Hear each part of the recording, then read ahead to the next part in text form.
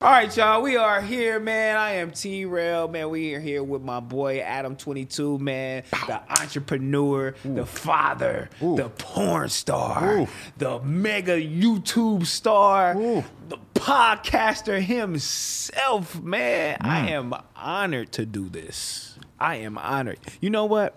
I thought it was full circle coming in doing Freeway Rick, but to sit here and interview you after my homeboy, shout out my boy Meta, shout out Joe Moses.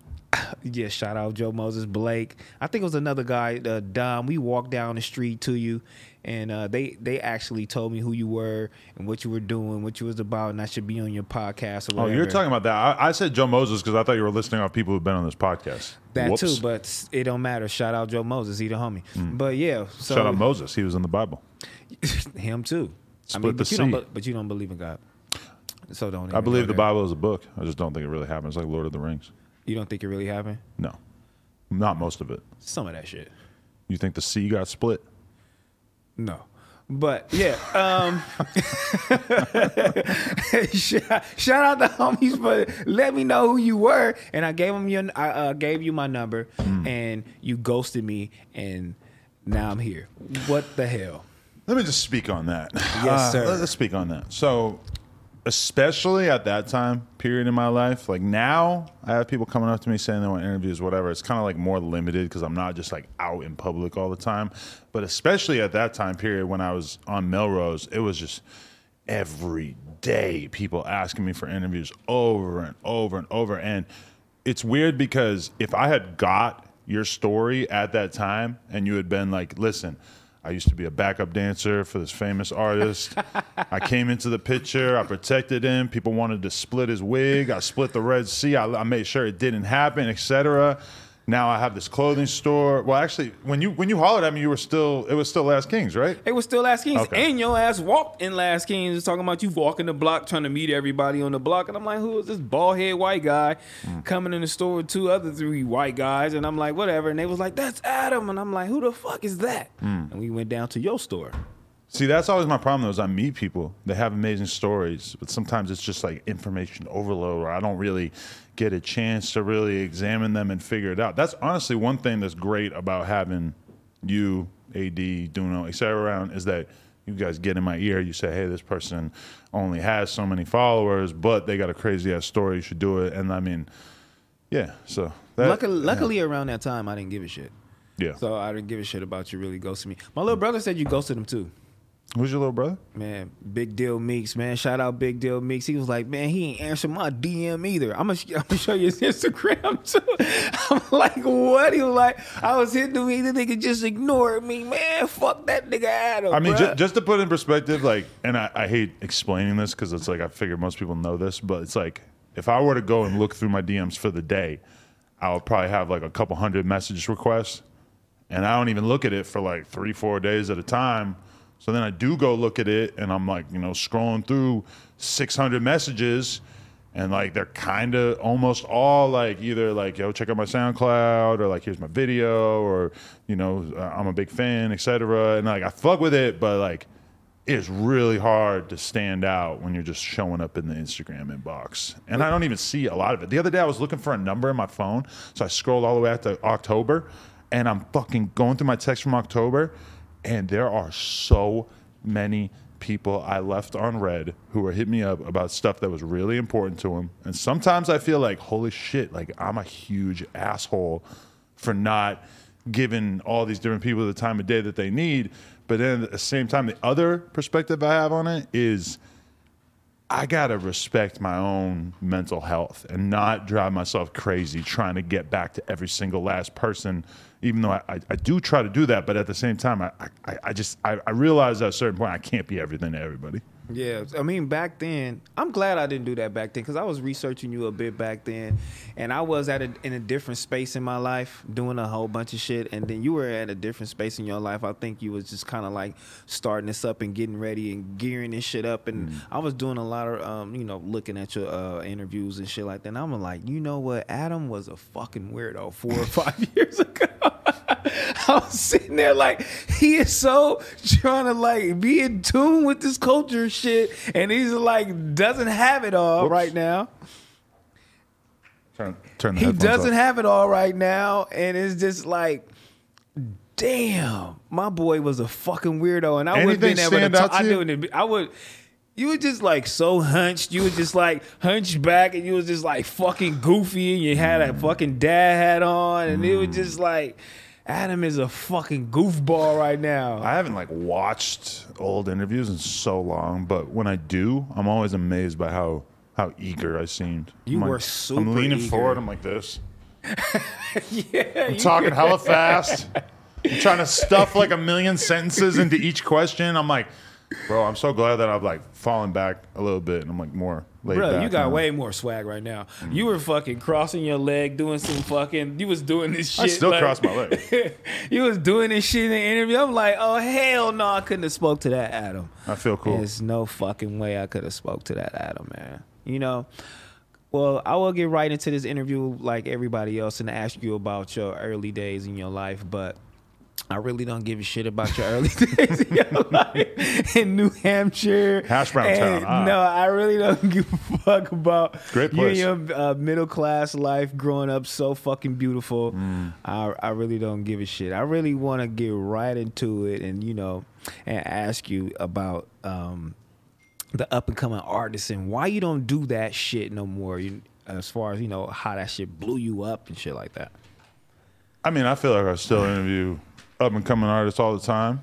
It does feel like, you know, at a certain point with my platform getting bigger and bigger, that it's just sometimes there's just a lot of underground rappers who like, you know, they just don't like, they'll be asking for an interview and I'm looking at it and it either looks fake to me because it's like, oh, it's obvious to me that the label is just pumping money into this, or there's somebody buying plays, or there's somebody who, you know, a lot of times it's like it fucks it up when you meet the manager and you realize how thirsty they are, and you realize like, oh, like this isn't like some young artist who's just got a lot to say and they're out here with energy and creativity, like the way that like when I first met Lil Peep, X, all these people. It just felt like they really had something to say. Like they were really an artist, and to the extent that there was like a manager around them or whatever, that person was just facilitating what this person already wanted to do. Nowadays, I just feel like I meet people, especially it was worse during the SoundCloud rap bonanza. Is it because of like the music change and the like everything changed around the SoundCloud thing and how people putting out their music and shit like it? Yeah, I when mean, people like, realized they could make millions and millions of dollars by just signing some kid with green hair, that's when like the whole thing got really flooded. And you know, I like interviewing like up and coming rappers. I also realized at a certain point that like that's probably one of the main things that No Jumper needs is just people that could do those kind of interviews, because a lot of times it just doesn't feel like I feel like my fans want to see me interview people who are a little bit more established, not somebody who's like brand new, one song with 20,000 plays. I'm sorry, I just don't have the time. It doesn't seem like a good use of my time.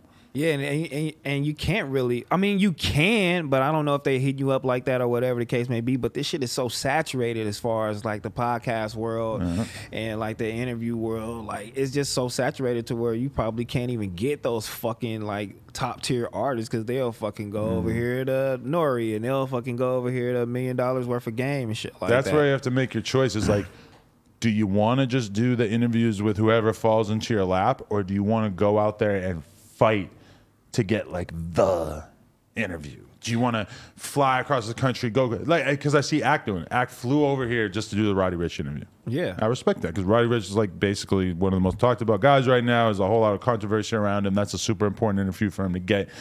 To be honest, like, am I flying to New York to interview one person? I mean, Yeah.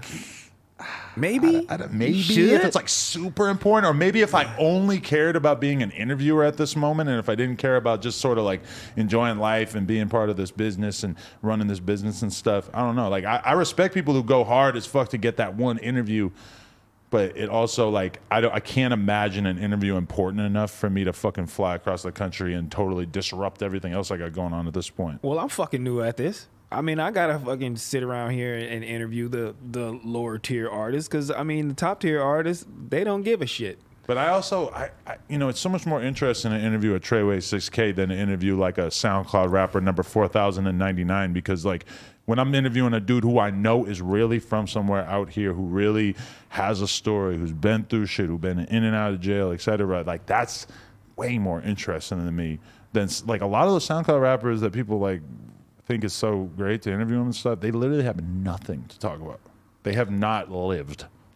Well, around those SoundCloud rappers, when you were doing it, they were big, and it's right now. I feel like it's still a lot of animosity because you are growing and they're not, and and I mean, you definitely were around. I mean, you based your career off of what they were doing, and they were hot around that time. And I just want to know, like, how do you feel about people saying like they started you? You feel me? And you're not giving them the right recognition, and still fucking with them. It's weird when I think about it, because in the BMX days, what did I do? Like, I started this platform, and I started to have a platform that people were paying attention to, that had an audience and everything. What did I do, though? Then I was never a great bike rider. I went and I found dudes who I thought were super talented, and I made them wear my fucking T-shirts, and I promoted the fuck out of them, and I got them sponsored and took them on trips and filmed them, etc. And that made my business bigger, because I found young, talented dudes who maybe weren't being fully utilized at that time, and helped blow them up and had them basically be, kind of the face of my brand and everything. And when I think about what's going on with No Jumper, when I think about interviewing artists, when I think about all this shit, it's like, or even the OnlyFans thing, I clearly have an ability to spot talent early on, and then to be able to maximize the utility of that and optimize their career in a way that ideally helps them as well as helps me and the brand.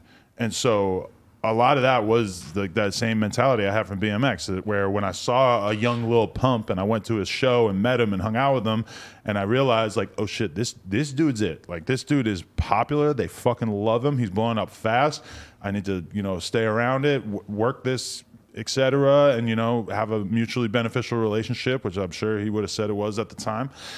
And then, at a certain point, some of these people, like the same thing with the BMX thing, is like, I'll find someone, they'd be the best rider in the world, I'd be filming them every day for a couple of years, and then one day, all of a sudden, they tear their fucking knee, and it's like, they're not around for a couple of years. And it's kind of the same thing with the rap shit, except now I don't get that close to people. Now I do the interview.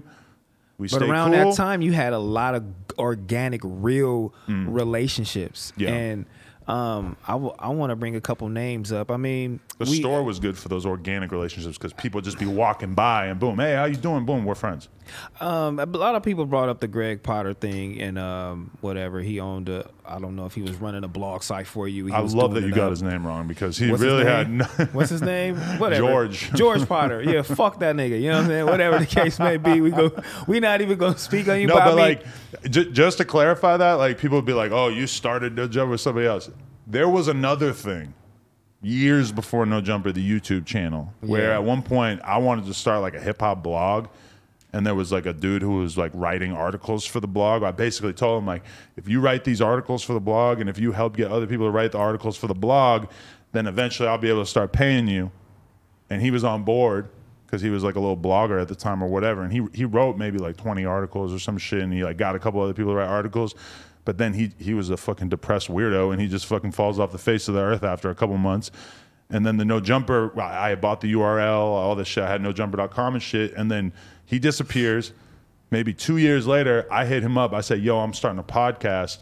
I want to use that No Jumper name since we're not using it for anything else. Yeah. Is that going to be weird for you because you wrote articles under that brand name? And he said, no, I don't give a fuck. Damn. And that was it. And so then this dude goes and does interviews and tells everybody that he started No Jumper, when it's like, no, you did not do anything involving why this brand is successful.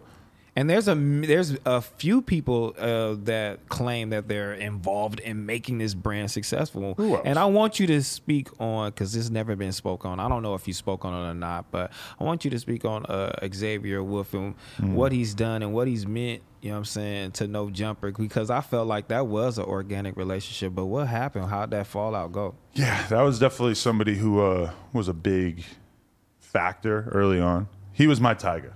Yeah. to an extent. Yeah. And obviously he was what he was. He wasn't exactly a tiger, but we met him. So he was bigger than you. Yeah, when I met him, because it's like, we're like the Poppin' BMX brand, but a Poppin' BMX brand is still kind of like small compared to like a Poppin' underground rapper even, Mm-hmm. And so he had his little movement going and everything. And when we were into the music that him and his whole crew, Bones and all them, were doing at that time, and we would go to their shows and stuff, and I was mind blown because they would have downtown LA warehouse shows, 400 people stuffed into a room. Most of them are fucking teenagers.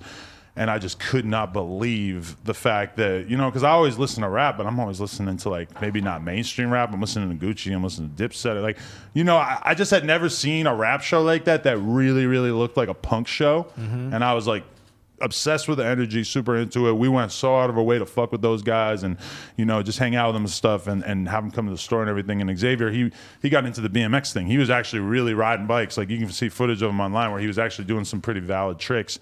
And he'd just be hanging out with us, riding on some real chill shit. And I did his first interview, and the interview did really good. And that was the thing that made me realize, like, oh shit, like interviewing rappers is kind of a thing. I didn't even really like chase after it though. Like the dude Puya and Fat Nick, they kind of came next after him. But it was always weird from the beginning because he was like a super angry dude who would get really pissed off about me interviewing people. That like it would be somebody who like he had the most imaginary beef with, where like they said one thing to each other on Twitter like years in advance, and then like I would have a big interview coming up and he'd hit me up like mad, like really not wanting me to fuck with people because of that. And even early on, I remember he called me a faggot one time. He was so mad that he called me a faggot. And I remember just being like, saying like, bro, I know you're mad, but you got to understand, and keep in mind, I'm like fucking 15 years older than him at this point. I'm like way older than him. So it's also, it's so weird. He's like tweaking on me and shit. But I remember just being like, bro, I'm not even going to come at you with any anger or aggression or anything. I'm just going to tell you that I fuck with you. I understand you're mad right now, but this is what I'm doing. And maybe down the road, you're going to realize what I'm doing is important, and that like, So where do your loyalty lie, man? If I'm bigger than you and I gave you my first interview, I put you on. You know what I'm saying? So where does your loyalty lie at that point? So if there's somebody who fucking killed your brother, then yeah, maybe I'm not going to fuck with them. But if it's somebody that you had like an angry tweet with one time, then you really want me to not, because I was starting to see the vision. I'm starting to see like, I'm going to interview all these motherfuckers and I'm going to blow this shit up. And then I had him kind of like being salty about that. But that wasn't even where we really had like a conflict. It was just, you know how shit happens when you fucking blow up and the other person doesn't? And it's like all of a sudden us hanging out is like, I'm treating you like you're the fucking special ass rapper. And then all of a sudden, a year later, we're kicking it and every kid is asking me for a photo and nobody knows who you are. That like outside the fucking store, bro, that happened a couple times and I could see it in his face that it just did not sit right. And then like, but like for me, it's like, I wasn't talking shit about, I wasn't hating none, but then like, I remember I interviewed Woah Vicky.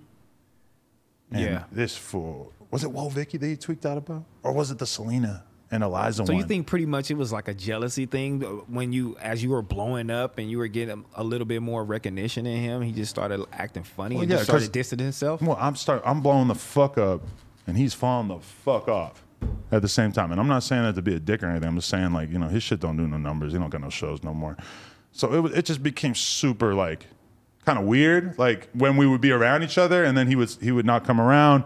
And then I think it was the Selena and Eliza thing, and he got mad as fucking. He went on Twitter and talked all this shit. And I was pissed off when I saw that because it's like, you're hating on me for doing an interview with a fucking thought? Like, you're going to act like that's a big deal? I don't even want to go into specifics. I had people tell me shit about that dude that I willingly turned my eye to. I said, I don't want to hear it. I'm not going to report on that. I'm not going to say nothing about it. Like, I was prepared to never ever say a bad word about the dude for the rest of my life, and then he because of something that is essentially nothing goes and talks all that shit. So to me, it's like, okay. So pretty much you were saying and you never did anything, and you pretty much was there for everybody and you lifted everybody's spirits. You're right that I wasn't there for him in the sense that like his music career fell off, but you got to understand that early on I wanted to be like with him. Like he was my rapper. I was going to push him. I was going to blow him up. As No Jumper goes up, you're coming with me. You're going to be headlined every show. You're going to be touring with us, etc. And it just became so obvious early on that the ego thing was not going to let that happen. Oh, you know, and yeah. I really don't think I did anything fucked up to him at all. I don't even think he could identify anything that he would say is fucked up. I mean, because we be saying this black no jumper, but you're actually messing with black kids. You're actually messing with Xavier Wolf, and you have another kid that's working right now with Our Generation Music named Hakeem, and he has a problem too. You know what I'm saying? And said he has a lot of involvement in no jumper in his early come up too. No, he didn't have anything to do with the early come up. He just worked at the store for like a year or two. That's it.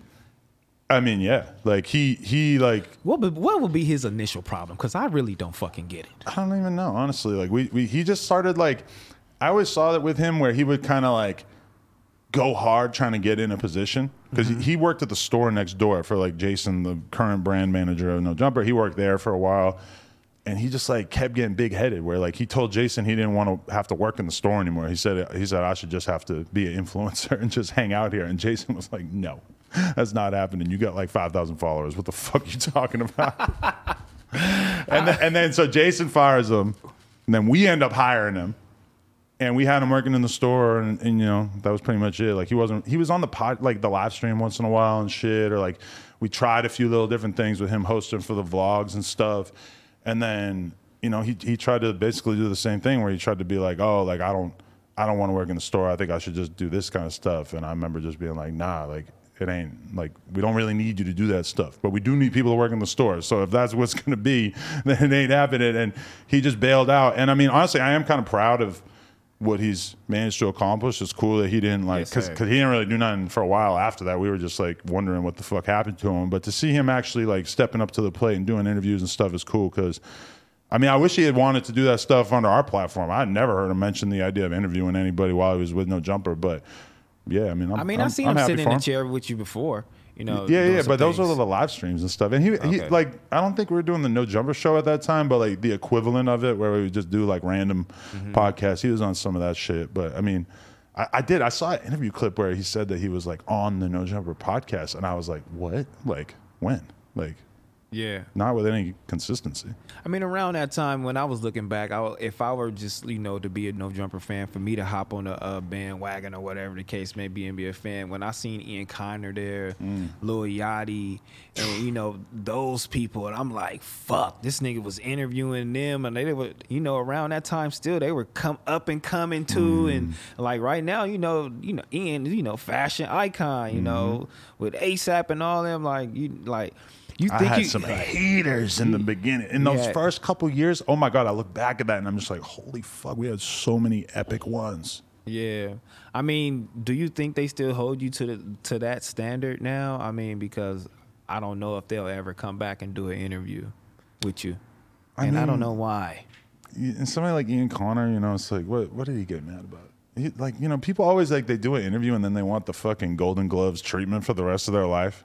I mean, fuck yeah. I mean, and it's just like, it's a loyalty thing. What are you talking about? No, that's a loyalty thing because I know just coming on your platform, you are, you know, they're high, you're here, and they know doing this interview for you, they're helping you out, so you should help them out for the rest of your fucking life. No, I mean, that's the shit. Because you know what it was is that just with Ian specifically, you know, and I always fucked him, I always looked up to him, saw him for what he was, which is like a huge influencer, you know, somebody who's obviously had an unbelievable impact on the culture and everything, but there was like a vlog with the YBN dudes, and YBN Corday said something about him. Yeah. About the revenge shoes. He said like, oh, those look a little rapey. And he told you to take that shit down. Ian hit me up like, take that shit down, and I said no.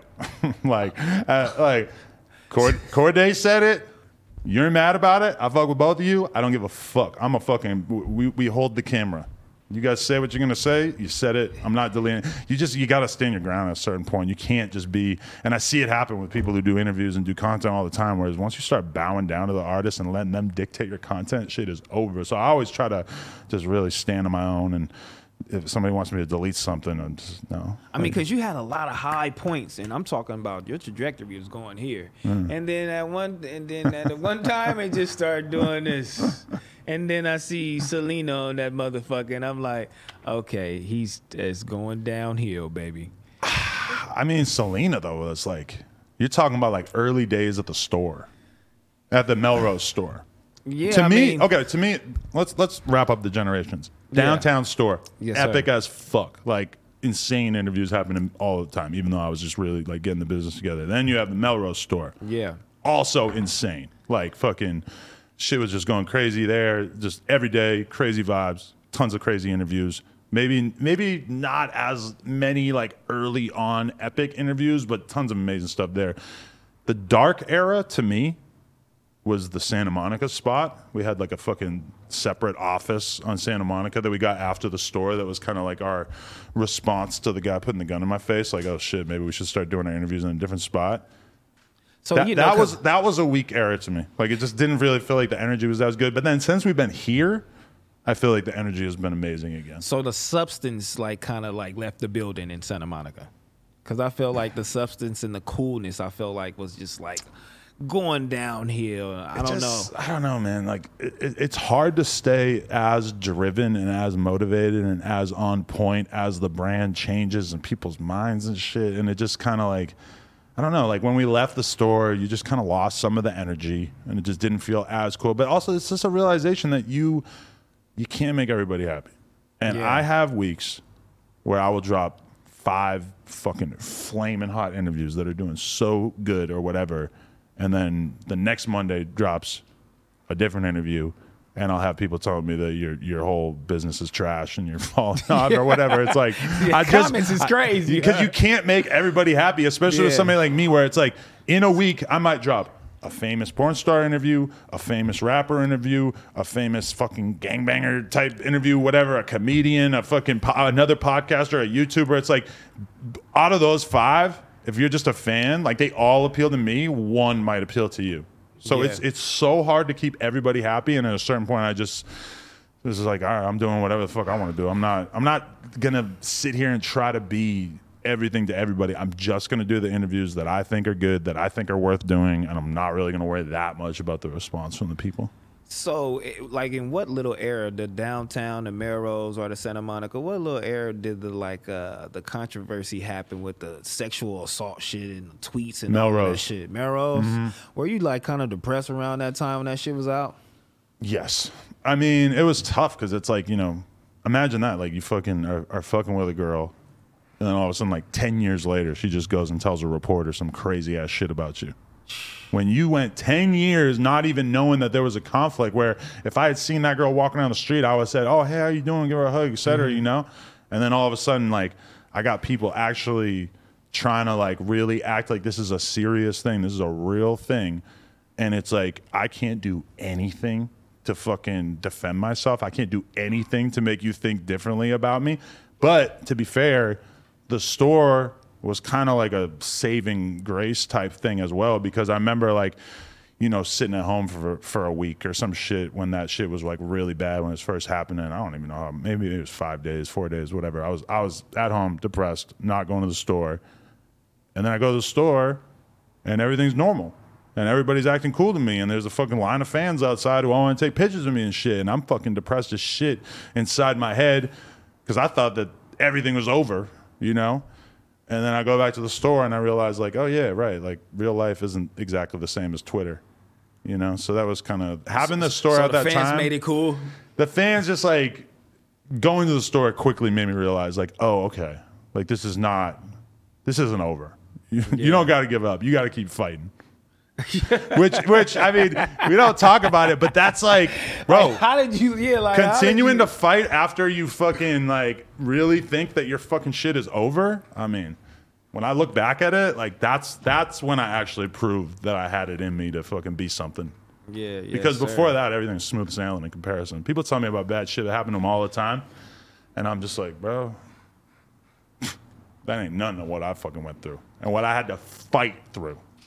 Like, what made you start turning this shit around? Like, because as far as No Jumper and just want to excel, like, and have more pods and do more interviews and have more people do interviews like me. You know what I'm saying? Like, what made you want to turn this shit around? I think I always, like, had that impulse of, like, I want to make this into a real business, and I want to, like, because it just became clear to me sort of early on that, like, oh, this podcast is not just about, like, me.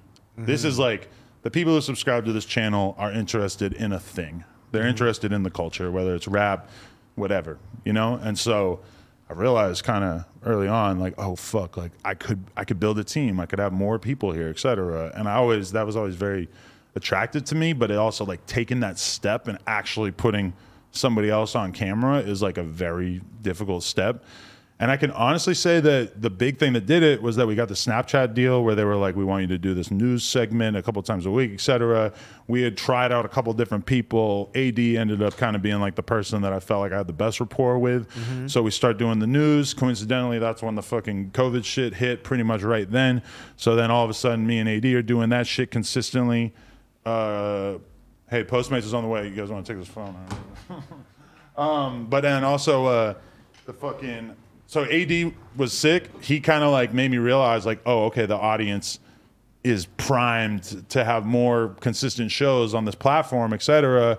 And then he starts bringing you around. House Phone starts bringing Duno around. All of a sudden, like... Oh, House Phone brought Duno around. House Phone originally was telling me about Duno, yes. Wow, I didn't know that. Yeah, and then like that it all started to kind of make sense. But to be honest, like we took a chance on the AD thing, and that really started to work. And then from there, that gave me a lot more confidence to start trying to work on having more hosts and stuff, or even to see somebody like Sharp and be like, bro, come be part of this fucking thing that we got going on. So AD is a huge part of that. And yeah, man, I'm just honestly super hyped on that in general. Man, I just love that that you're in tune with everybody, and like you want to blow people up, and you want to make sure everybody is successful, and you know you have a step, and you don't care if you're on a vlog with them, you'll do the interview with them. Even me doing this is just like, they super sick. I really appreciate it, but you know, it's some shit I feel like, you know, you got your hands in.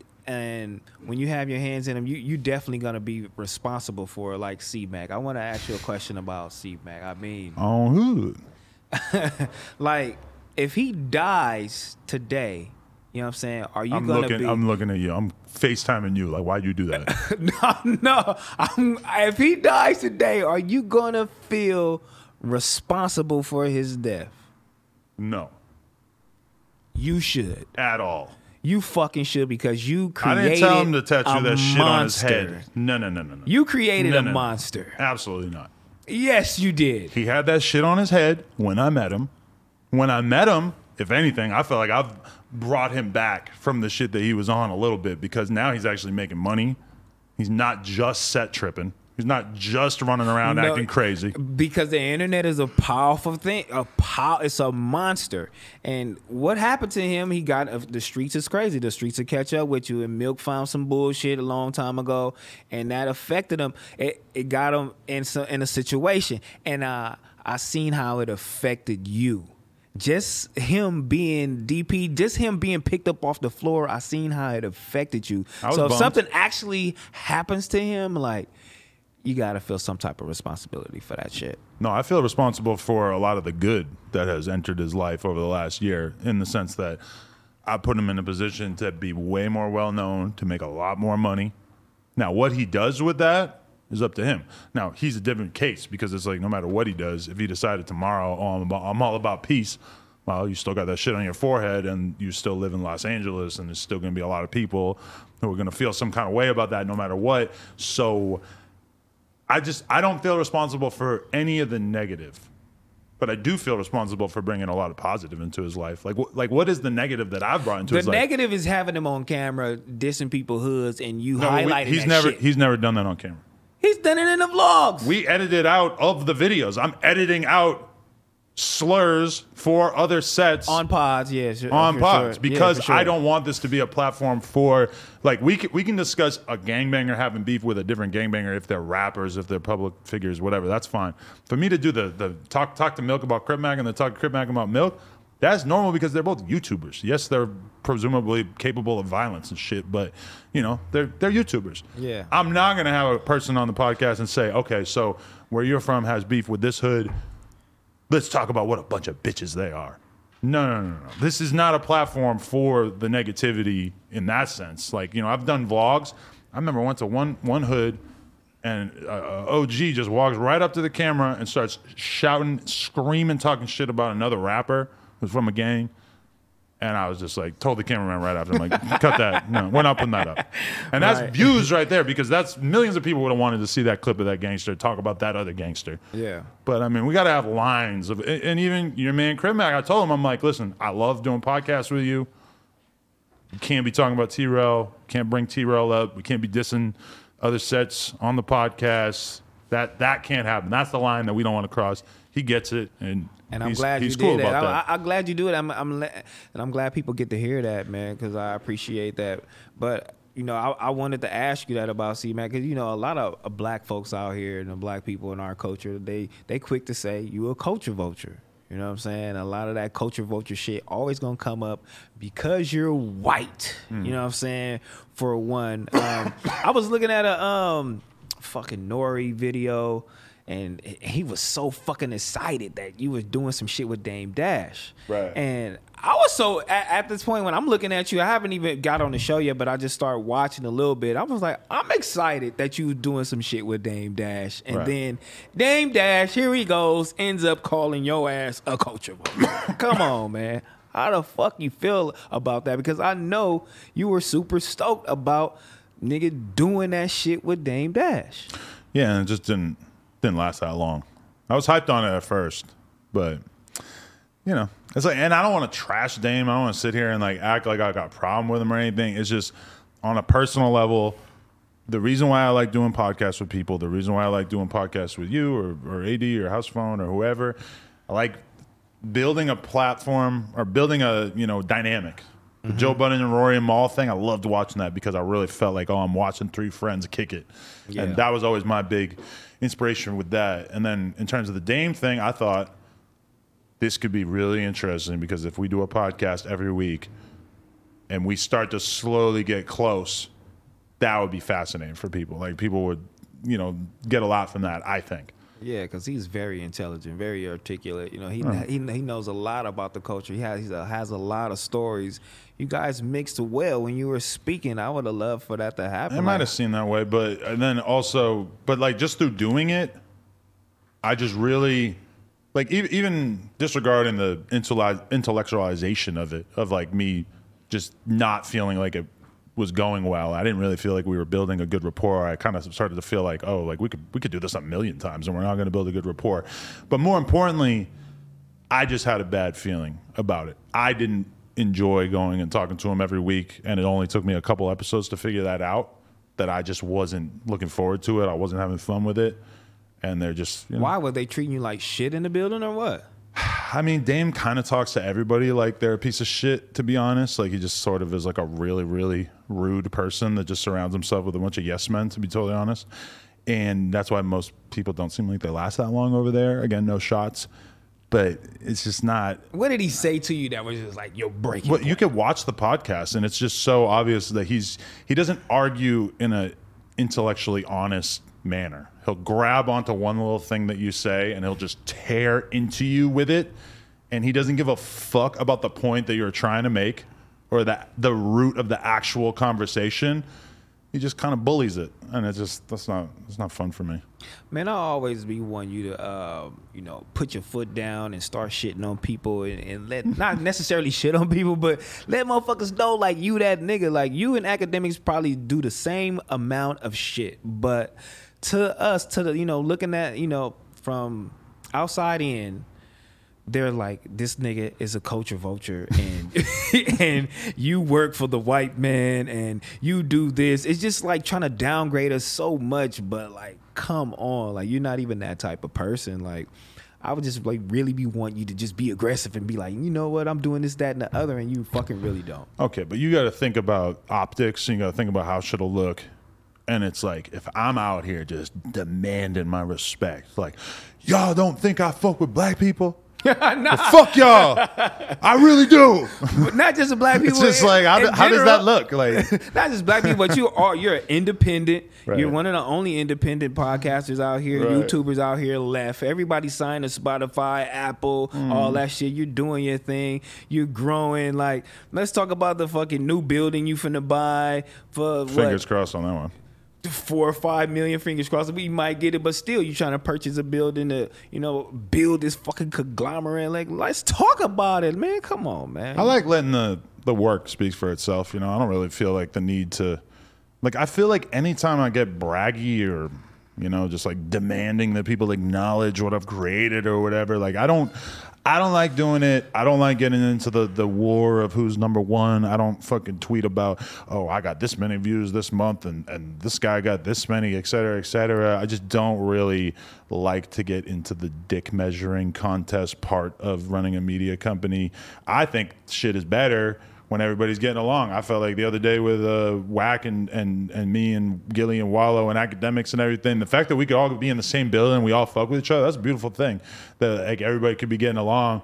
And I don't know, I just don't like, I see people do that and they're talking about the fucking iTunes numbers and who's number one and shit. And I'm just like, I don't care. You do that shit in private because you told me you do that shit with Vlad. I look at how they're doing, but I'm not, like, I definitely every couple months for sure will be on Social Blade. I don't do it. I used to do it like every fucking week, but now I probably only do it every couple months. But I want to know how many YouTube views academics and Vlad and yeah, I'm interested in that for sure. But I'm not gonna go on Twitter and say like I beat y'all this week. In the back of your head, you don't be like, I'm in the back of your head. You don't be thinking like, Vlad, this nigga probably think I'm finna be bigger than him one day, or fuck. Vlad is bigger. Vlad gets the most views than anybody on YouTube, and I don't fucking. You're reaching that point though. You're getting. It's not that far apart, but at the same time, I mean, I'm not gonna. You discuss the numbers with Vlad. You ever think Vlad's talk. We tell each other our numbers. Yeah. But they said Vlad's the police. He might tell on you. I remember one time though, last year actually, I hit up Vlad because we hit a milestone. No Jumper hit a milestone and made X amount of dollars in a month. Yeah. And I hit Vlad up and I said, "Hey, we made this amount this month," and he said, "I did 3 times that last month." Oh, okay. So how much you made off at the end of the day? Since you motherfuckers want to talk about numbers, it's probably still in the red, to be honest. Oh no, we gonna get my boy Josh nodding. Josh is full of shit. I don't want to hear it's that. It's a startup. That shit's Spotify. It ain't turned to profit yet. Now it's Uber. No profits yet.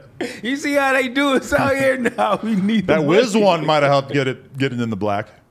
Pause. Oh shit, Wiz one didn't hurt. Did you ever see that shit with? Well, it just came out with Rich the Kid and calling Cole Bennett like. I saw the Instagram story. Yeah. Yeah, man, a culture vulture, man. I think people be holding people like to that certain standard too. I couldn't believe that because I fuck with Cole. I think Cole's a great guy, but it's very tough to be a white guy in this world and not get shit. And tell us black people no after you're making fucking money off of our culture. Because he's telling everybody no. You know, like he could be putting up 10 videos a week if he was actually like taking on all the work. He could have 10 different videographers, etc. That's why his shit is lit, because he says no to everybody. Because a Rich the Kid and Lil Wayne video is not tantalizing to him. Because let's be real, that's not the new cool shit. Lil Wayne's a legend, Rich the Kid's a legend, but that's not the new cool shit. And Lyrical Lemonade clearly mostly is about doing some new cool shit. Now he's done some stuff that's not the new cool shit. He's done Eminem videos and stuff, but that to me is like him just proving that that's how big his platform is they could have some shit like that. Like I'm just saying, it takes a lot to say no to Rich the Kid Lil Wayne video. But I was proud when I saw that he did it because you gotta run your platform the way you want to. You would be fucking proud of a motherfucker telling a nigga no. And like, I mean, I'm showing up to do a Rich the Kid interview or a Lil Wayne interview, but I was just proud of the fact that, and I just thought it was crazy that Rich the Kid actually called him out because there's a million rappers who are pissed off because they can't get a Lyrical Lemonade video, and they don't say nothing because they want to keep it cool in case maybe down the road. But yeah, I mean, cause your brand is all about, scarcity and what you choose to put out there. Like if No Drummer gets shit for anything, it's that we put a whole shitload of shit out there. Yeah. We do fucking a ton of interviews and we'll give people interviews that some people feel like don't deserve it. And we don't only interview the up and coming cool rappers. We'll interview an old school rapper, etc. I mean, like, to me, like Lyrical Lemonade as a brand is fucking cool as fuck because they are so rare, even though I was never going to be the person that's like, oh no, I'm doing 2 interviews a month because I'm only fucking with the coolest rappers, even though that does appeal to me kind of, but I was never going to be that dude. And you got to, because he's saying his artists put him on. So there goes back to that loyalty thing. Like, you gotta fuck with me forever, because if it wasn't for him, you wouldn't be in this fucking spot. Not true, because I mean, Famous Dex had a Lyrical Lemonade video in the very beginning. Right. Lil Pump, etc. They don't have Lyrical Lemonade videos now. Why? Because Cole keeps his shit rare, and he could fuck it up so easy. Yeah.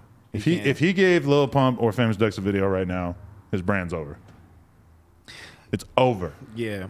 Because he's built it to be so strong and to be so representative of one thing. It would be so obvious if it became commodified and if he was letting the labels leech off it and do whatever they wanted with it, you know? Man, you built your brand all the way into the porn shit. Now, with the porn shit, I know there is a lot of questions about my family, my kids. How will my kid feel if she grows up? This and that and the other. But I got one thing I think people like, that's like not asking you. Like, I think Lena, she's gonna want, just looking at her Instagram and Lena the mom, I'm like, Lena, I don't think Lena wants to do this shit anymore. I don't know if she wants to do it. You really read the room wrong on that one. I don't know. I think Lena wants to be Lena the mom. She's taking this mom shit pretty serious, and I think she'd give this shit. She got her Instagram, like her porn Instagram, deleted mad times. So you're just not able to look at her porn Instagram and be like, okay, this is. So it's like, are you more into it now that she is, and you pushing her into it, or is she more laid back? Like, what is it? I think she's more into it, just in the sense that like that's the only work really that she's doing is stuff within the adult space, and for me it's like I do the hip hop stuff and then also porn shit on the side. So she definitely, but she loves it. Like it's not something she's doing because she's just getting the money and she hates doing it. We genuinely enjoy doing the Plug Talk stuff. We genuinely enjoy hooking up with other girls. I've seen her orgasm on camera from other girls eating her pussy. It's a whole thing. And on top of that, you know, managing girls. I see her like really, she's good at that kind of shit. Like she's just like really organized and loves like teaching somebody about how to work in the business and stuff. And, you know, she's just very, very, I think she's really like kind of coming into her own in that regard, actually, because she's just sort of like being more serious and business minded. Whereas in the beginning, she's like got all this attention and all this money coming in and she doesn't know what the fuck to do with it, you know?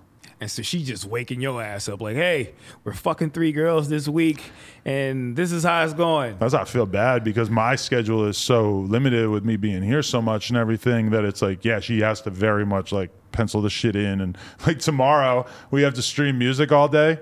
And so we're doing a Plug Talk episode where I'm going to be showing up at like, 10 in the morning with a boner and a fucking Starbucks. Like I got to smash in the morning tomorrow. Which she was trying to do it at like fucking, like 3 or like a normal time. And I was like, nah, I got to do it 10 o'clock. We got to be in there tomorrow. I wonder how many regular niggas around here just like are with girls and don't even know that their girl likes girls. Like, that shit is crazy. How do you fucking identify? But I feel like it's so normalized that if you were a girl and you wanted to have a threesome with your dude, you could just tell the dude, and you would probably have like a 90% chance that the dude would be down to see you eat pussy in front of him, right? Like most dudes wouldn't care about that. The communication barrier is off with that one. You don't think? Fuck no. If your girl was like, I seen this bad bitch today, I want to bring her over to the house tonight, we're going to fuck her. Bring her! That's what I'm saying. She ain't gonna never tell me no shit like that. You're not gonna be like, get the fuck out of here, Ellen DeGeneres. This is a straight house. Fuck no, I'm not doing that shit. We doing it up, you feel me? I wish he had come through and do some shit like that, man. That was the foundation of my relationship, so we always just kind of worked from there. I feel like a lot of people are envious of that shit too, man. I feel like a lot of people in the industry, they kind of clown on it because they kind of like envious of you, man. I think they want to kind of like get in there and do that shit, but they're afraid. I feel very ahead of my time, even though realistically I could have started Plug Talk in like 2017 or whatever when I started dating Lena. We could have started doing this kind of content years and years ago, and it probably would be so much bigger now if we had like started super early.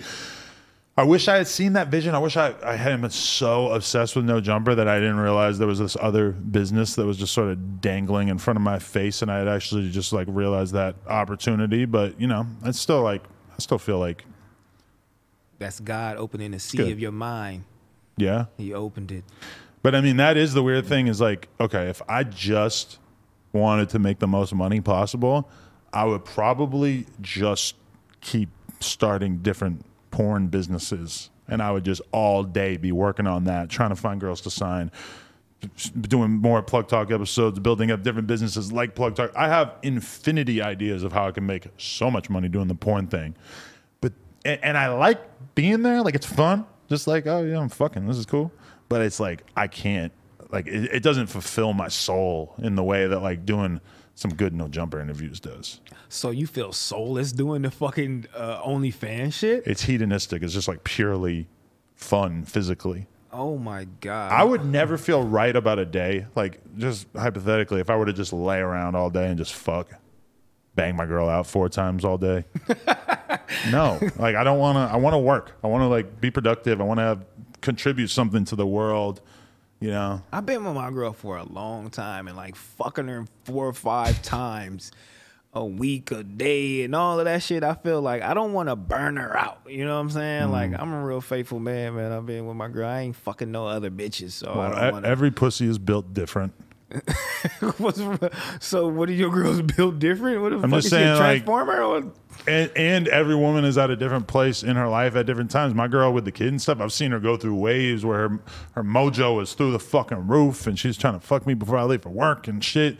And then there's other times where I could kind of tell, like, if I wasn't trying to fuck you, you would probably not do it. Try to fuck me all week for sure. I was trying to be receptive, you know? You ever fuck your girl, she just sitting there like, this nigga fuck me, hurry up, get the shit over with. Yeah, and I hate that. When you realize that she's just there. I'm like, fuck, I feel like I'm raping you right now, bitch. Try to smile or something. Like, all right, hurry up, nigga, get the fuck out of here. I start trying to wiggle it around, trying to make her feel better and shit, you know? Nope, they don't give a fuck. Maybe if I hit this Western wiggle, she'll feel a little better.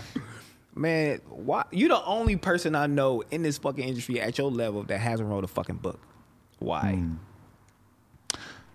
And you read books all the fucking time.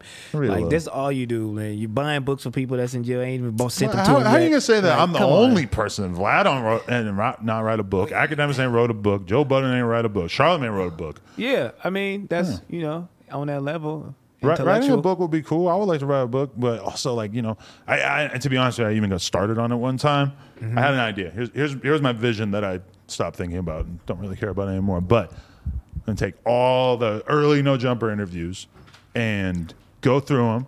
I paid a girl to transcribe the Lil Yachty interview because I figured that would be a good one. Transcribe this, and like first chapter will be me like writing about my life and using excerpts from the interview and just talking about like what I learned from interviewing Yachty and using parts of the interview. And each different chapter is like a different interview, and I'm pulling quotes of like shit that people said and talking about it and making that into the whole book.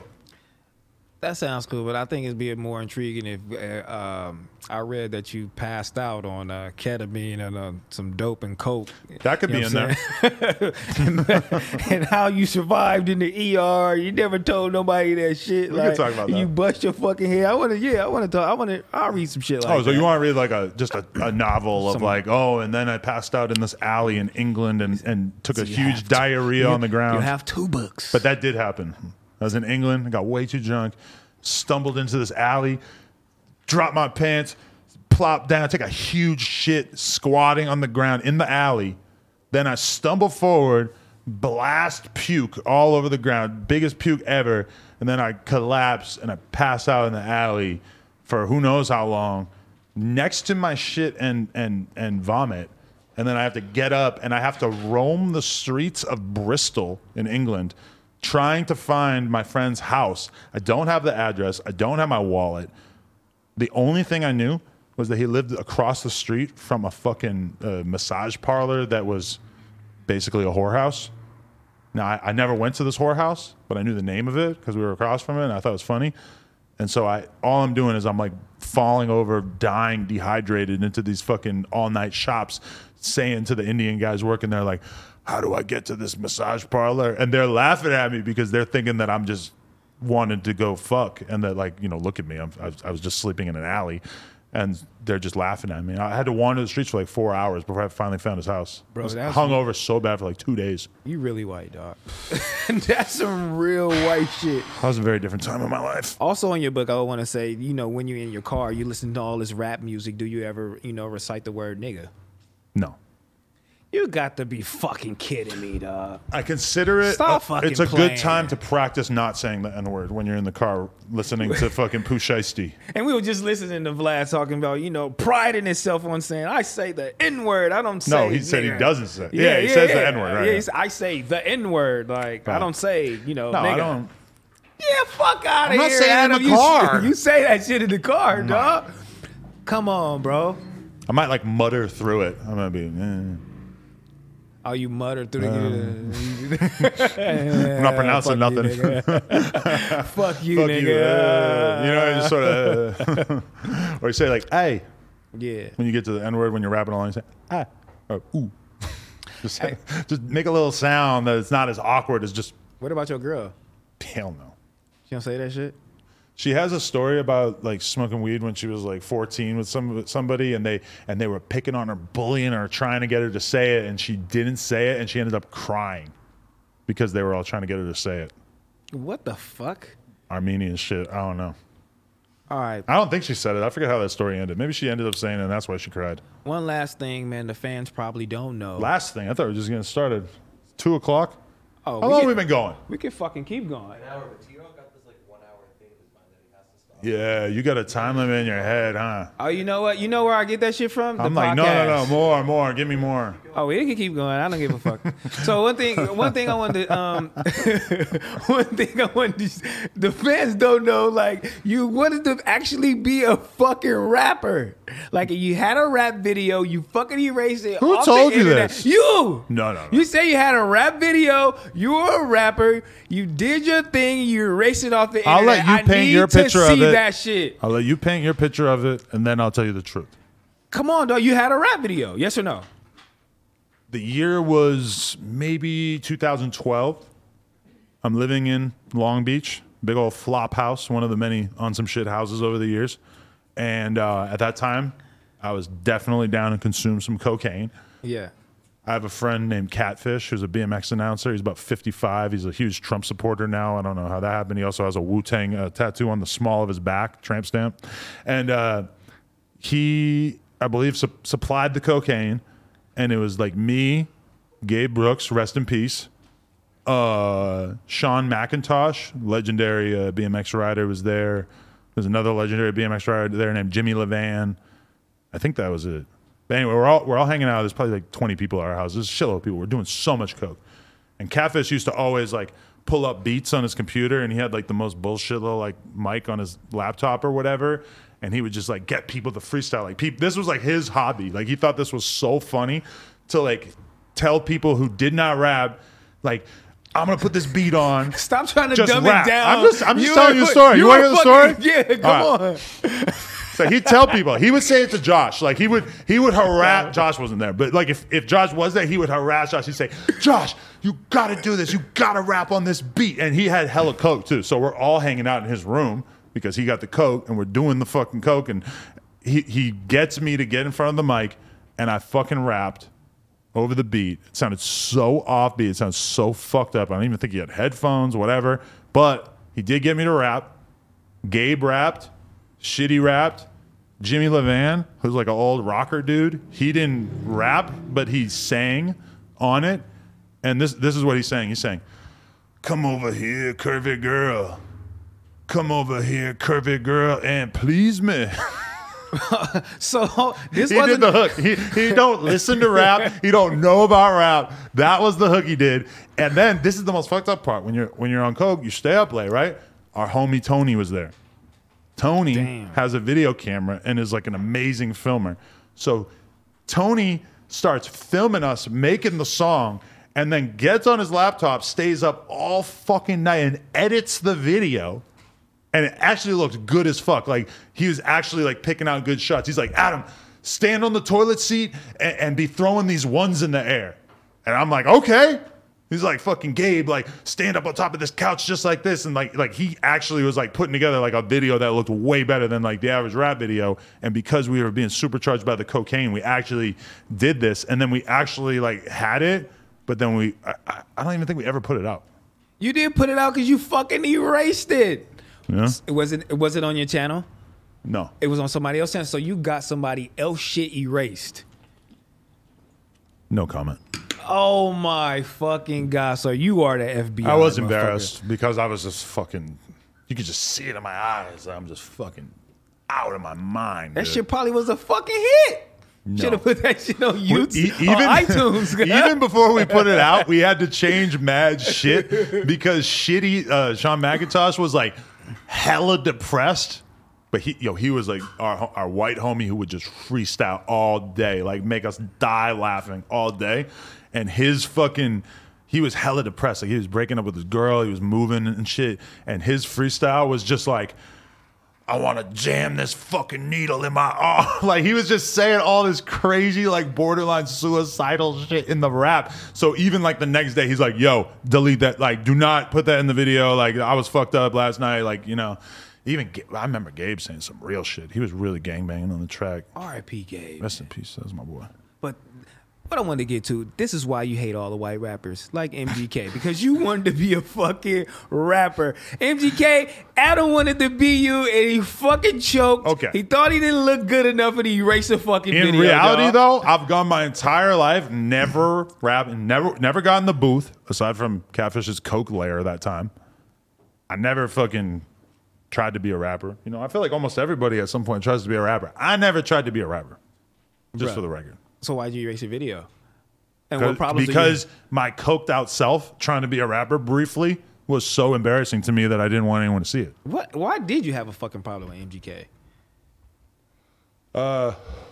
Honestly, I didn't even know that he had a problem with me. I had just made fun of his music online. And then I went to Rolling Loud. And I'm doing a fucking interview, I think, with FaZe Banks. Oh, because I was doing interviews for Rolling Loud, right?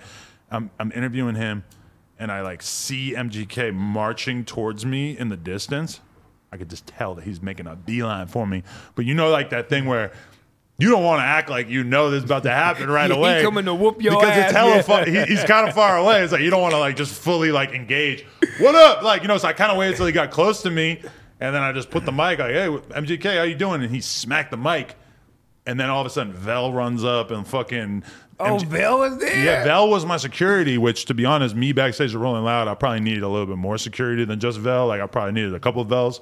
So it's kind of awkward because, like, MGK security was, like, a real big-ass, steroided out guy. So why you didn't fight him? Did he punch you? Nah.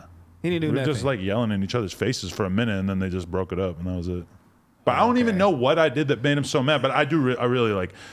I think he is like probably one of the worst musicians like ever. To be honest, his rap shit was so whack, and I just can't believe that people let him pivot out of being a rapper, become a punk rock singer. And nobody in rap, there's never we love MGK. Do we? Like, do they? I don't know. I don't have a problem with MGK. I really like him. Do you? I mean, you there's heard just Emo something about Girl? him. I want you to listen to his new record with Willow Smith and tell me that you like it. It's something about the nigga, just maybe his style or something. I don't know. It's like cool. I understand that you not knowing anything about punk rock, that it seems like, oh, this is acceptable. For me, as someone who grew up listening to punk and hardcore, I'm like, this is the worst. That's like We can't just let this slide.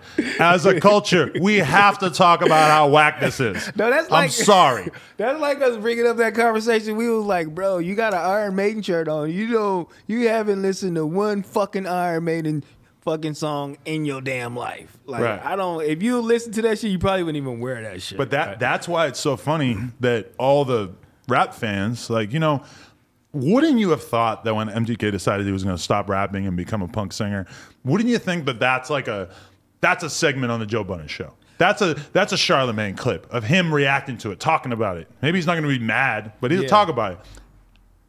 MGK has not done anything in rap since he decided that he was an emo boy, and nobody gives a fuck. Nobody in rap even has said any. I think I'm the only one who said anything. I mean, Isn't that kind of crazy? And it's cool. It says a lot about how much. Okay, if Kendrick did that, rap would be deeply upset. Okay, well, How the hell is Kendrick playing this Warped Tour music? He was ours. The rap community would not take that lying down. They'd say, Kendrick, come back, make another rap album, please.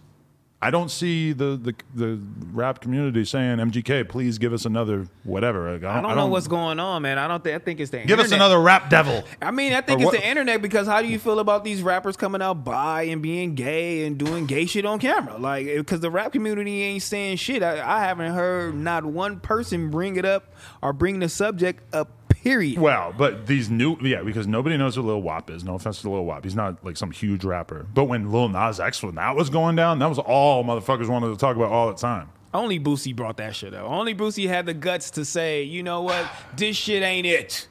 And they was on his ass. You know what I'm saying?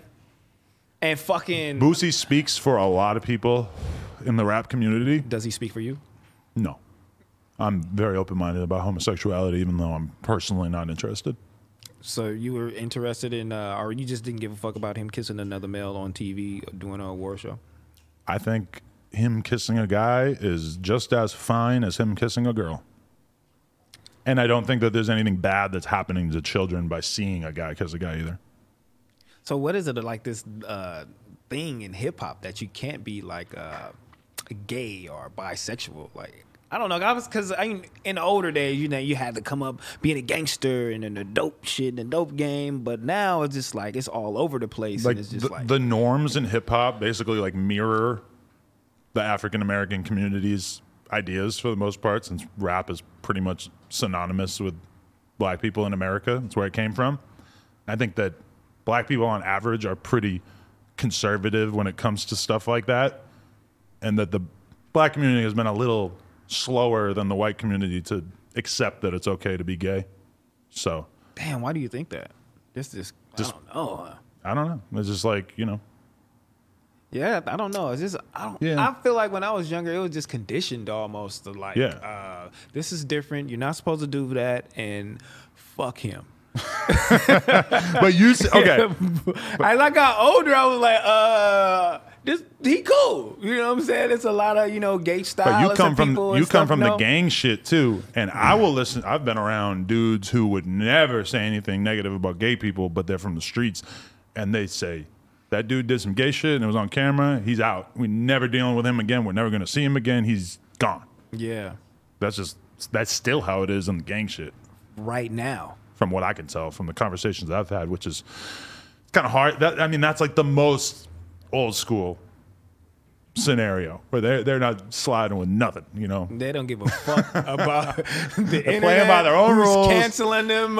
Who's canceled on Twitter? Like they don't give a shit. You know, like, the Crips don't care. The Crips are not concerned, from what I could tell. the Crips LLC don't give a fuck. Yeah. If you're doing that shit, it's over with. I mean, but as I got older, I was like a real homophobic guy. Like I really didn't care. I did use slurs. I didn't. Oh, yeah. Like I wasn't in tune with any of that shit. But when I grew up, like, you know, when I got older, and I'm like, oh, okay, you know, I start giving people a chance, you know, and Right. I'm like, damn, like he cool, like, Right. like he a cool guy, man. They straight, like, you know, they do a lot, like, Yeah. like they rich as fuck too. They have a lot of relationships. Like, why not get along with them, you know? Yeah, I Like, never. I had like multiple family members who were gay even when I was young. So it was always like, and my parents are super progressive. Like, told me from a young age. They were giving me the whole speech about how black people are exactly the same as everybody else and how being gay is just fine. They were making that 100% clear to me from a young age. So anytime I said anything racist around my parents when I was a kid, they would let me know, that's racist. Let's talk about it, you know? Oh, so your parents never even came across? They No. like you never heard your parents say any racial slurs at all No, never. growing up ever? Never. I just really don't fucking believe you living in New Hampshire. God damn. You a fucking liar. I don't I'm believe serious. you, dog. You a fucking liar, Okay, dog. I'm gonna give you this anecdote to explain like where my parents are at. Is I remember my mom telling me one time, because we're talking about racism. Yeah. And I asked her, I'm like, is grandma racist? And I remember her saying to me, she's like, your grandma grew up in a very, very different time there's things that she thinks that are not true. And I was like what? She said, well, when I was little and I would go to eat some fruit, your grandma, her mom, she would say, your grandma would tell me that you need to wash the fruit before you eat it because one of the little colored children might have peed on it in the field. What? Right. And so my mom explained that to me as an example of the kind of like she's like, your grandma's not racist, but she thinks a lot of stupid things about other races because she's just old fashioned, old school, doesn't, she just grew up in a different time. My friend, but my mom, racist as fuck. I agree. But my mom explained that to me that that's how not racist my mom was, is that she was warning me about other people in our life who might not have been as open-minded as our family was. Warning you about these stupid ass comments that might come up.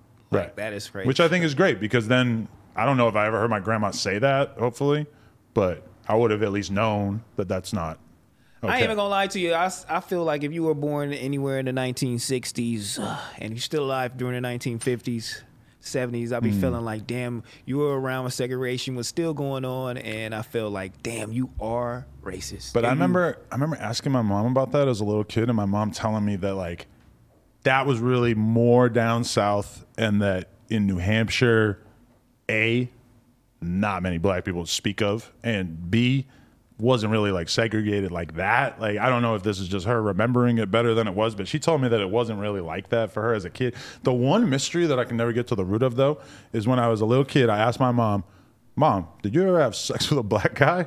I was like 10 or some shit. And she said yes. Wow. And whatever. And then I brought it up a couple years ago. I was like, I remember when I said this to you as a kid. And she still was like proudly like, well, yes, I did. I dated a black man when I was young. She was. I could tell that she was still kind of hyped, but I couldn't get her to tell me any more information. That's crazy because I come from Los Angeles, California, and there wasn't many interracial relationships. But when I met Heather and I went down south, I seen interracial relationships, and then I'm like her dad, like her mom is white, her dad is black, and I'm seeing a lot of I'm like, why are they messing with these white people?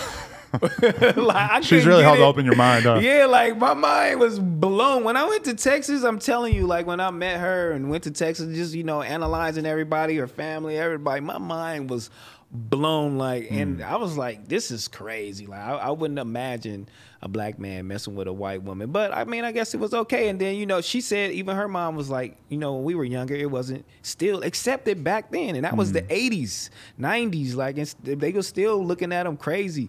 Even her having children, little black kids, running around, they'll still kind of look at them like, what the fuck you doing with these black kids in the South? Like, that shit is crazy. Like, but I was that kid in elementary school that I always like wanted to make sure that I had a little friendship going with the black kids in class. There wasn't that many of them, but I was trying to like tap in. Bro, when I was in high school, I seen 0 white kids. That's crazy. I seen 0 white kids all the way. I think my school was like 10 to 20, maybe 15% black. Damn. Only white. Josh is saying that's optimistic. I feel like we had a solid 10. 10% black. Maybe kids? It got whiter when you went there a couple years after me. He said it was white. Your sister ever fuck with a black guy? Not that I know of. Oh, that'd fucking hurt Josh's Josh heart. might know. I don't know. He said you don't think so? He said, hope not. He gonna get home and ask her. So you sure? You fucking a black guy? Was his dick bigger than mine? I mean, because that's the stigma, right? I've heard. Oh, shit. But I got so much sympathy and love for all the black guys with small dicks because I know they're out there. And it's unfair for them to get stereotyped as having big old fangs if maybe they don't. That's a fucked up feeling. There's dudes walking around feeling bad about themselves because of that. That's a fucked up feeling. Yeah, I know it's a bunch of guys, and I hope not. I've asked a couple girls, like, damn, have you ever encountered a guy with a little dick? Because I feel like... I feel like girls be lying like a motherfucker. Like when they be like, oh, his dick was this big. And I'm like, fucking never. I had a girl, I remember I went on a date with a girl when I was maybe like 25 or 26, and she was like super open. She's like, yeah, I fucked like 300, 400 guys. I'm like, oh shit. I'm like realizing I'm getting laid. I'm like, hell yeah. I'm asking her, I'm like, what's the smallest dick you ever encountered? And she told me, oh, this guy had a micro penis. I'm like, that's a real term? She's like, yeah, go look it up. I went, this is like before iPhones. I went home, I Googled micro penis as a Wikipedia article. But she told me it was really like, you know, like that. And then like I went home and found out that this is a real thing. Like, That's what I feel like Nikita Dragon got, because ain't no fucking way that is a boy. It's She didn't no get it way, lopped off? dog. No, it's no fucking way that's a boy, dog. do we know? That's no fucking I would love to way. know the state of Nikita Dragon's genitals. I don't know if she went for the whole thing. Nah, I don't think she went for the whole thing, man. shit, I don't all think she went for the whole thing. But Okay. we don't see that shit. It's getting Different. scarier and scarier. Dicks? It's not seeing a dick on a transgender, man. It's crazy. How you hiding them? That's why I always send you guys pictures of trans women in the group chat to prove that you think they're attractive. A couple, not me. I never never answered. fell for it? I never fell for it. Because your girl reads your phone. Oh! You would never admit that. You be sending all type of shit in the group chat. I never respond to that shit. Like, maybe a couple homies like, oh, she bad. And then you be like, you fucking gay. The day your girl showed up in the group chat, I was just like, oh, damn, this is not our safe space. There's ops watching out there. That's how much she love me. She want to be in tune with everything I'm doing. She even want to get in the group chat and talk. Damn, man. My girl don't Can't want have to see shit. my girl don't want to see what's going on in there. Your girl ever go through your phone? No, I don't think so. Your girl go through your phone, dog. She's went through your phone. Yeah, She's been through it. Damn, bro. a little bit in the past. You think she'll slap the shit out you? Well, she caught me fucking around. That's why she went through my phone. She knew that, like, right at that moment that I was talking to a girl that was, Fuck you, Adam. She grabs the phone on my hand, scrolls back fucking a couple of days, boom, booty pictures. She got mad as fuck. She threw the Henny. She didn't slap you? No, she just threw the Henny. What the fuck did that do? Ah, Henny. Psh. Made a loud noise. Let everybody else that was at the store know that she was mad.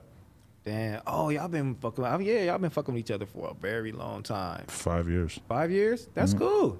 Yeah. And you did this fucking Chanel purse thing for the first time. I bought her so many bags. You got me fucked up. what at But that price? But a lot of those Gucci and Louis bags are like $3,000, and they're the same size as the yeah, Chanel yeah, bag yeah. that's $6,000. I was kind of surprised when they said that shit was $6,000. Damn. How much would you ever spend on your girl, though? I felt like well, you want to count the fucking engagement ring? Damn, how much did you spend? I'm not gonna say, but that was definitely the most. Why you never want to say how much fucking money you spent? You are rich, dude. Like, come on. I just don't. You spent. I grew up A dub. thinking that there's a couple things you don't talk about. You don't talk about politics, and you don't talk about how much money you make. Why you don't talk about politics? Is that's the Well, okay, you talk going about it up. politics, but you're polite about politics.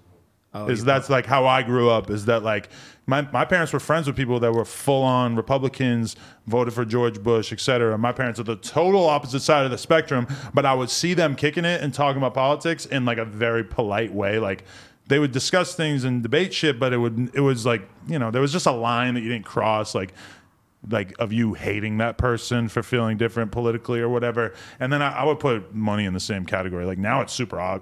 It's super like everybody wants to talk about how much money they make. And it's just, to me, that's like, no, you don't do that. So your parents were Republicans. So No, did my they- parents are Democrats. Oh, your parents are different. I thought you just said they were. No, but they had Republican. friends who were Republicans, and they would keep very, very good relationships with, which I always. They friends voted for Trump. I don't know if they have friends now who voted for Trump, maybe, but my parents fucking hate Trump. Okay, well, Kodak loves Trump. Yeah. I fucking love Trump too. If That's- he but- let me but out of fucking jail. You, AD, and Kodak are all the same. You're like, oh, he did something for me? Cool. I fuck with him. I mean, me growing up, I didn't know nothing about the fucking politics. They were like, you said be polite about it, and me Right. growing up is like, don't talk about it at all. Like they're not helping us at all. This shit is fake. We don't know what's going on in there. They're not for the people. Now that I'm growing up, I'm like, okay, maybe fuck the president shit, but all the propositions and shit like that, like I voted grew in up these surrounded laws. by it. Like I grew up going to political events because my dad worked in local politics, and my dad would be watching fucking CNN and C-SPAN and shit all day on Sundays and stuff, and we would have magazines in the house that are about politics. So I became interested in all that shit relatively young. Damn, man. I was just talking about Josh, man. This is a fucking TV show. Yeah, let's shit on Josh. This is a TV show, dog. Okay. And I was talking about Rob Dyrdek, and you said you felt like, okay, his shit is, he had the skateboard thing again. Like I brought that up, but I'm like, he had the skateboard shit up. MTV was blowing that shit up, and I feel like you can do the same thing with BMX and No Jumper though, but on TV. Like we should shoot a pilot. We got enough fucking people. I think it'd be super interesting. TV's dead. Not, I'd rather be Mr. Beast than have a not Hulu. TV show. No, I'm telling you're you, right, yeah. Hulu, and it's the new shit. Peacock, HBO Max going up. I mean, shit is going. I don't want to work for somebody else. I feel like I want to make the best YouTube content possible. And then maybe at some point somebody, like it's so good that somebody wants to give me money for it. Maybe. Damn, so you'll sell No Jumper down the line. At some point I will die. So it would be cool if it still had enough value when I felt like my time with it had passed that I wanted to sell it. But that's definitely not something I'm thinking about at all right now. You own any stocks and bonds and shit like that? More crypto, but yes, stocks as well. Cause I heard DJ Head saying, this lady tried to have me invest in different shit, and she was like, "Oh, I do stocks and shit like that," and he told her that's some white shit, and I was like, You say that about everything. yeah, I was like, I say that shit too. I'm like, but fuck, it's not some white shit. I need to get in tune with this shit. Like somebody need to teach me how to do this shit. Like, I mean, there's like I know people who have just been investing in like Apple and Google and shit, Facebook since like 10 years ago, and now they have like $20 million worth of stock just because, and they don't. And bro, the poker people I know who bought Bitcoin early on, and they're like they look like the biggest fucking dorks you ever seen, and they got $100 million worth of crypto and shit. I mean, keeping your money in the fucking bank is bad. That's one thing. Pass that on to the community. Keeping money in the bank is bad. Well, it's better than keeping it under your bed, and it's better than spending it. But investing it is way better than keeping it in the bank, for You sure. motherfuckers need to give us a fucking business manager so we can call and let us know where we should put our fucking money. Yeah, get a business manager, because my life got a lot more clear once I had a business manager to actually tell me exactly what was going on with the money that was coming in and coming out. Golly, dog. I need to flip that shit. I need to understand that shit.